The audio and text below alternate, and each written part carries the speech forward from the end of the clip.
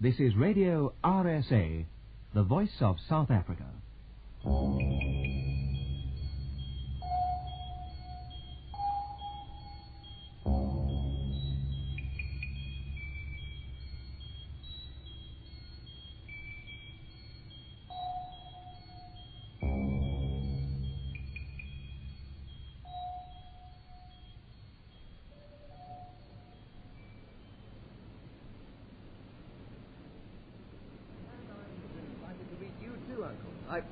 I hope you'll not mind me calling you Uncle. After all, I know it's only by marriage. Uncle will do. They all call me Uncle. Your father's full brother, Elsie, Norma, Matilda, Edna, and all the sisters all called me Uncle. I'll take you back, pick up your feet with a fair walk. The house is set well back. I built every brick of her with my own hands. And I completed the whole building and the barn without another man's hands to help me inside of 3 years.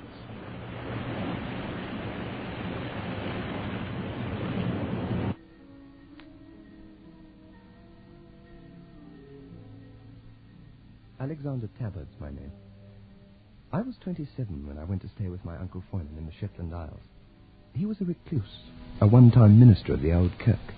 A man who had become disillusioned with his God for some reason. A man who'd had 3 wives and never an heir to his name. My first impressions when the launch had dumped me on that desolate shore, full of seagull cryings, bladderweed, shells, and my father's half-brother as big as a barn, are difficult to recall after the passage of years. But I do know that for some strange reason I couldn't fathom, I felt a kind of awe that was not far removed from fear. I turned and watched the launch, but she was already a quarter of a mile out towards the mainland again. I shook Uncle Foyman's great hand, and so began the most terrifying weeks of my life.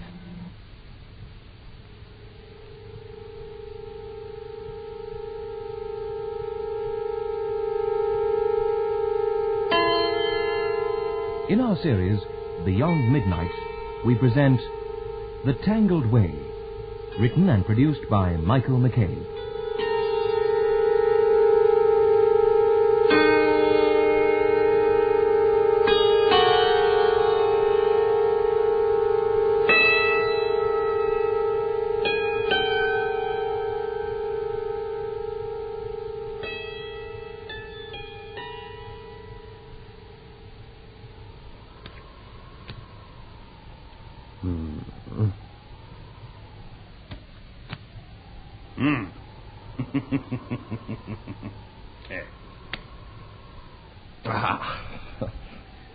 No, boy, no watch it. Good loser.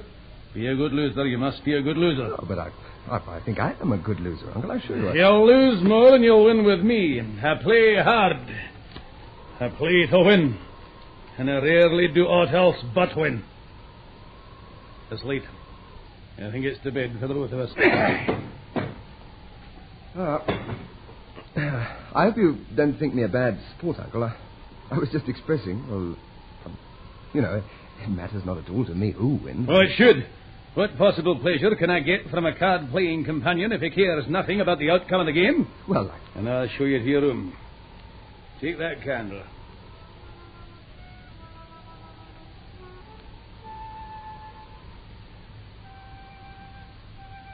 I said no more. I bade him good night and went to the room he said I was to have. It was a large, bay-windowed room overlooking the Vaud.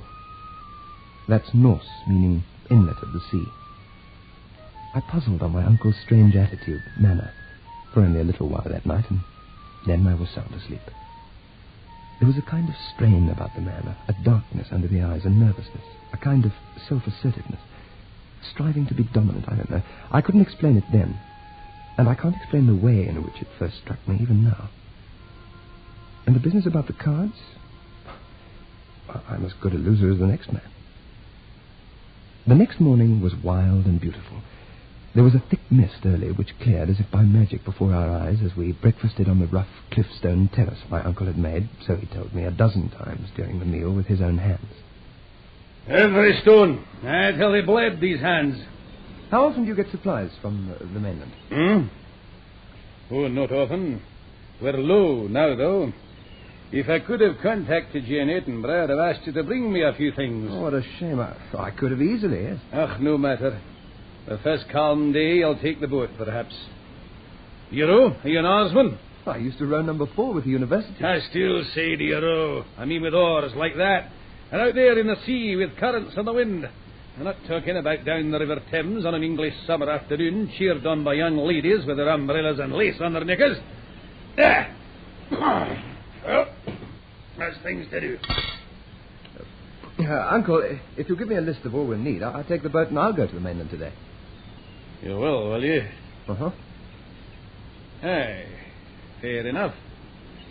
If you'll come with me now, Alex, and if the sight of the water out there doesn't frighten you... If you want, I'll row your boat to Thursday and back.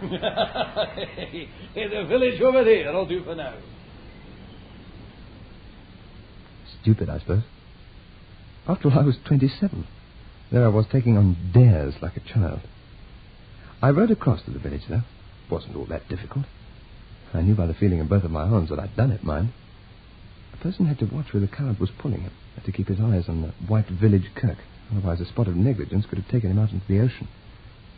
Anyway, I made it.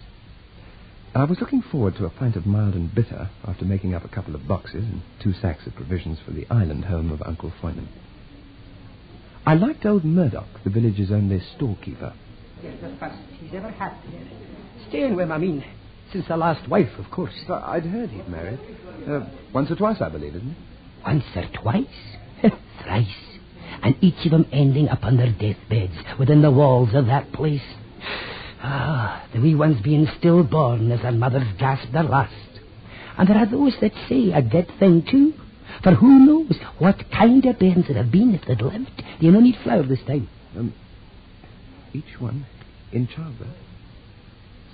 Tragic. Explains a lot. A lot? What does that explain? He's gruff. He's a recluse. He's easily put out, too. A proud man. A bit frightening. A bit? Mr. Alexander, if you'll take any advice of an old man who knows a thing or two more than you about these parts, you'll pack your bags and get out of there while you still have dark airs in your head and your sanity besides. Oh, there's going to be bad weather. I've got to get across to the island, too. I'd best be going, Mr. Miller. I think you're attaching mystery to a man who's had a lot of sad things happen to him. Oh, he can't help his white liver. But what he can help is... White? What? Oh, born with it, no doubt. But it's put the curse on him. White liver? You mean he's a coward? What? Do you know nothing in London, man? White liver doesn't mean he's a coward. It merely means, sir, no woman can ever bear him a normal breathing child without losing her life, as well as being delivered of a stillborn bairn. But that's no all, sir. With this knowledge in his heart, he's no satisfied just to keep himself to himself across there on the island. No, he'll do no that. He'll try again. Charm some other poor wee girlie and murder her. Because that's all that it can be called. It's murder. As sure as Crippen was guilty of murder. Oh, now you don't need to be going, for the wind and weather can whip yon pond into something more than terrible if it has a mind. Tell me, though, are you no afraid of the devil? Afraid of... Because if you are, you'd best bear in mind that the devil happens to be Foynan's best friend. The spread of bacon you ordered here, McLaren, and so's the wire for your pullet, and so's the secret. I pondered over what the old man Murdoch had spoken of and then dismissed it from my mind. People like Murdoch are suspicious and entertain strange notions about anybody who lives alone and doesn't wish to be gregarious. I'd never heard that about being white-livered before that. I didn't think it wise to speak to Uncle Foynan about it, of course. He lived in just one wing of the house on the cliffs, the east wing. For some reason, I was reluctant to ask permission to see over the rest of the place, and as he never offered, I was content. After a week, though, I began to feel a bit restless. One of the reasons for my visit to Foynan was to put in a good, hard stint of studying, for I was at that time already after my professorship, and it was, I knew, going to be a long, hard road.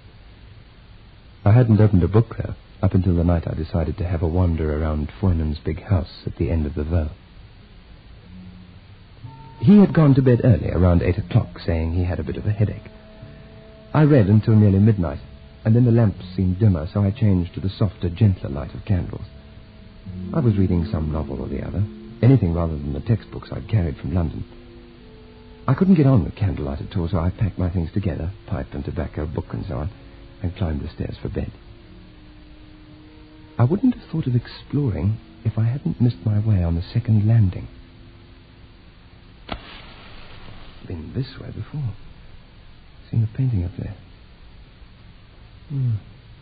Charming thing to have about the house, I must say. Something out of one of Bruegel's nightmares, I'd say. Why was that painter so obsessed with the torments of the damned?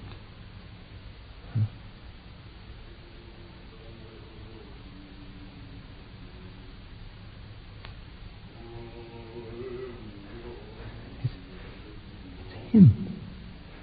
Where?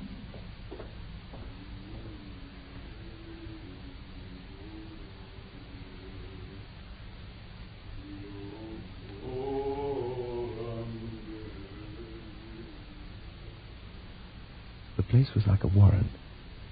It was Foynen singing, or chanting, or whatever it was. I tried to follow the sound. I must have walked a quarter of a mile, but at no single moment did the sound ever seem to be any closer. Several times my candle spluttered out. I relighted it on each occasion, but on noticing that I had only half a dozen matches left, and having a strange reluctance to be left alone without light in that place, I started to find my way back. I hardly noticed the chanting had ceased, so anxious was I to get back to the friendliness of my room, or at least the warmth of the big dining room. The air in the passageway seemed colder, as if I was close to the sea. I held my arm aloft, the candle high. I was about to go on again.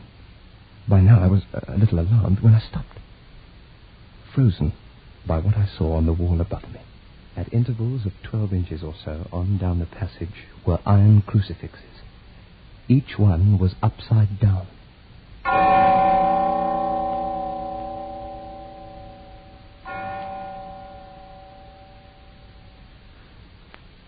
Why should such a thing frighten me? I could never have explained, not then. All I knew was the sight of all those crosses with the iron figures upon them, all hanging the wrong way up, constituted the greatest and most terrible abomination I had ever known.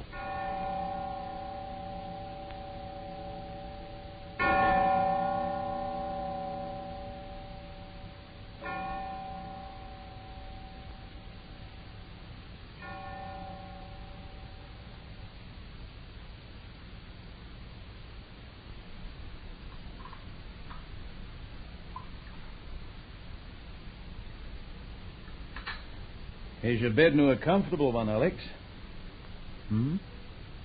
Yes, it's perfect. You mustn't read so late in the night. It's bad for you. You look to me as if you could do well with a month for slumber. And he looked long at me.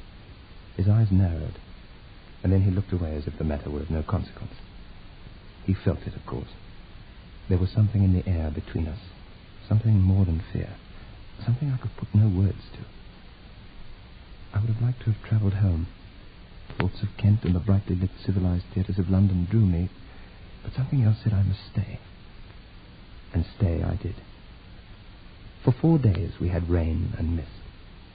And then the weather cleared and the Shetlands were blessed by a god of the sea, and sunlight poured down upon us. On the second perfect day, she came. And this is my nephew. He's a scholar like yourself, though you must leave him be. He's a whole heap of things to learn up for the university. How do you do, sir? Gwenny, her name is Alex Gwenny, an artist come to paint the rocks and seabirds of my island. And perhaps, who knows, you'll achieve fame with what you paint. And he put a great arm around her thin shoulders and led her off up the stone steps to the terrace. At dinner that night, I learned something of her history. Drawing I wanted. He couldn't for the life of him see what I wanted to waste 4 years at university for. But I talked him into allowing me time to do a history degree and then going on for art. And it's the art of the sea I'm wanting to do, gentlemen. Oh, for I love the sea in all its moods. And Uncle Foynan was watching her, intently, closely. And she seemed fascinated by him, too. She was tiny and pretty, and there seemed to be little strength in her. She reminded me of a delicate, smiling buttercup that might last no longer than a day in a country hedgerow. Well, you'll want to paint the great rock. Oh, you have to paint that. You know, it said before there are lighthouses. It did occur to me that I might have felt what I did then because of wounded vanity. That a young woman, coming suddenly and by accident upon the island, should have eyes for my uncle. A man old enough to be...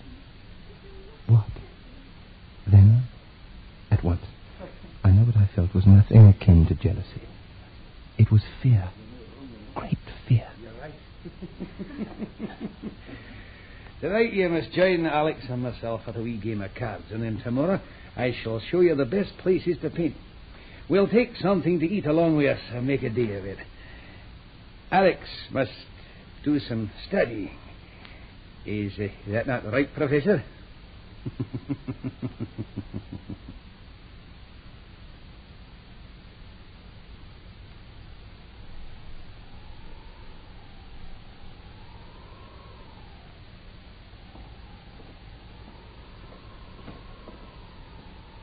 Alexander Talbot. Huh? You'll get lost, boy, as well as frozen. Go back to bed.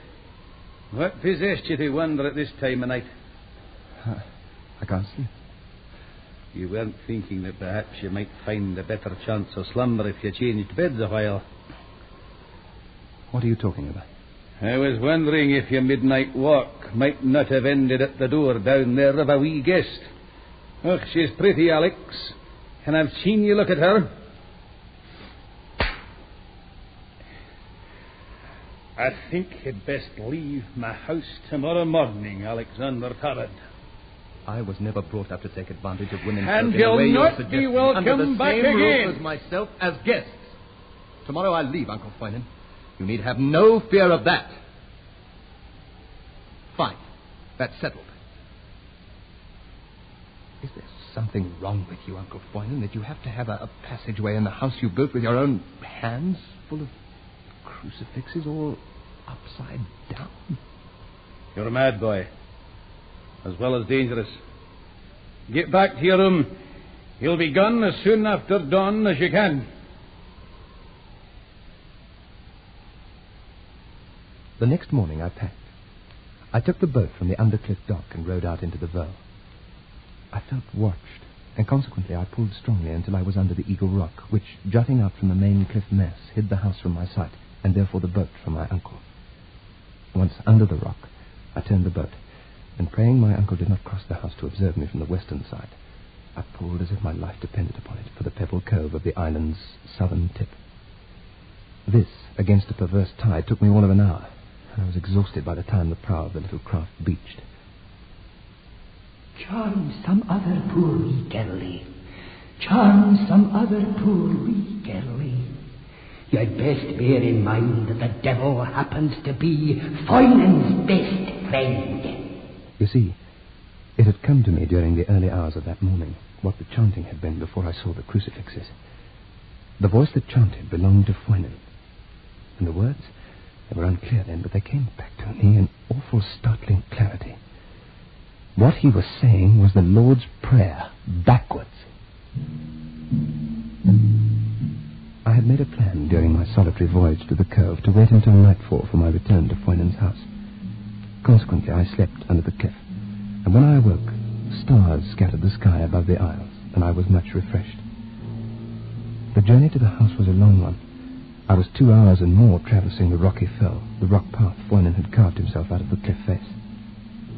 I reached the house, and it was black night, and a wind had awoken.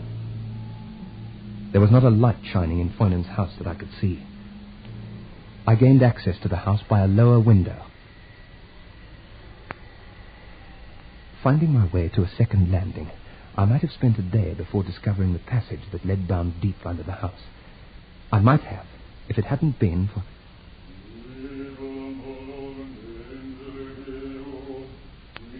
I merely followed to where Foynan's voice seemed to come.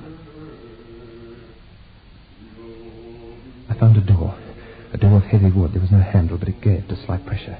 I felt my way around the door and looked down upon a scene from out of a medieval painter's nightmare. From the door, iron stairs dropped some 12 feet or so into a completely round room. The place was a natural cave over which Freunen's house had been constructed. The walls were sheer rock. Torches were burning at intervals around the chamber.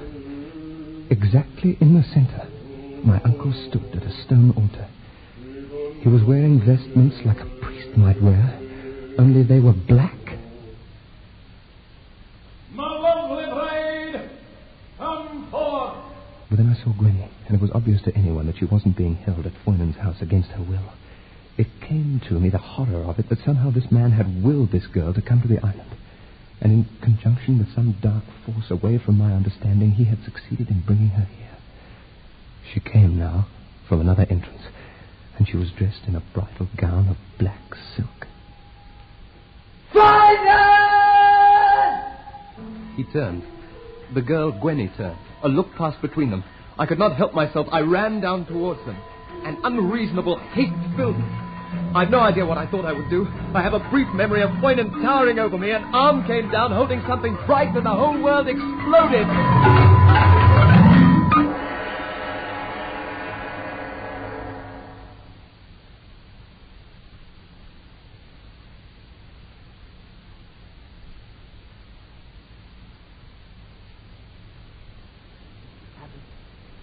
Mr. Tabard, if you sleep there, you'll be carried away by the waves and you'll drown. Mr. Tabard, if you're thinking, what in the name of all this, what have you done to yourself, man? You've had a fall. Mackison, William, will you give me a hand here? There's a laddie with a bad cat head. William, will you no hurry yourself? He's bad. William! How do you feel, laddie? Feel?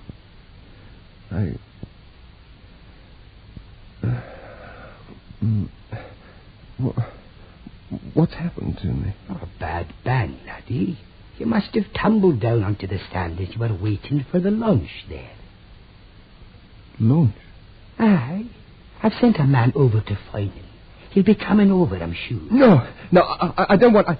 You better get the police, Mr. Murdoch. No. There's a lot the police would be interested in. What do you... No, don't, please. I'm okay. You've no need to... No...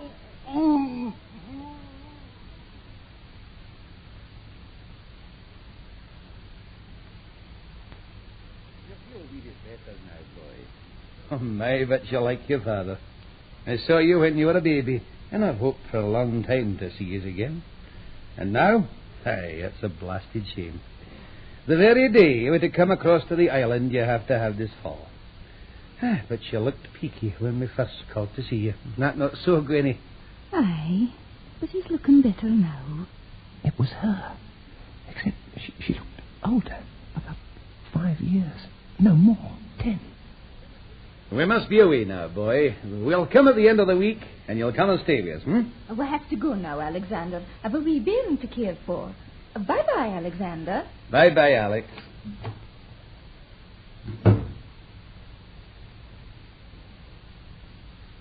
Well, what do you think?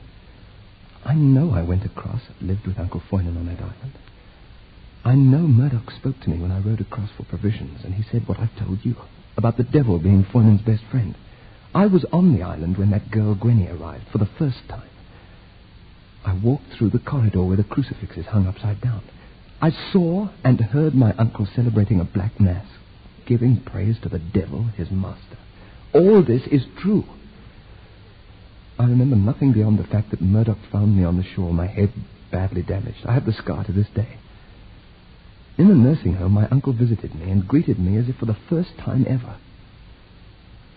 According to all, I'd never even been on the island, but was waiting to cross in the launch on the day of my arrival when I had before. Yet the girl, Gwenny, she was his wife. And they had a child. Who is mad? Who dreamed? I didn't wait for the end of the week. I didn't see my uncle again. I returned to London. I never went to the Shetlands again. Who could explain what happened to me? Uncle Foynan wrote to my people and suggested that I ought to know better, and that I'd insulted him, and that it was nothing to do with him, that I'd fallen and injured myself. That is all.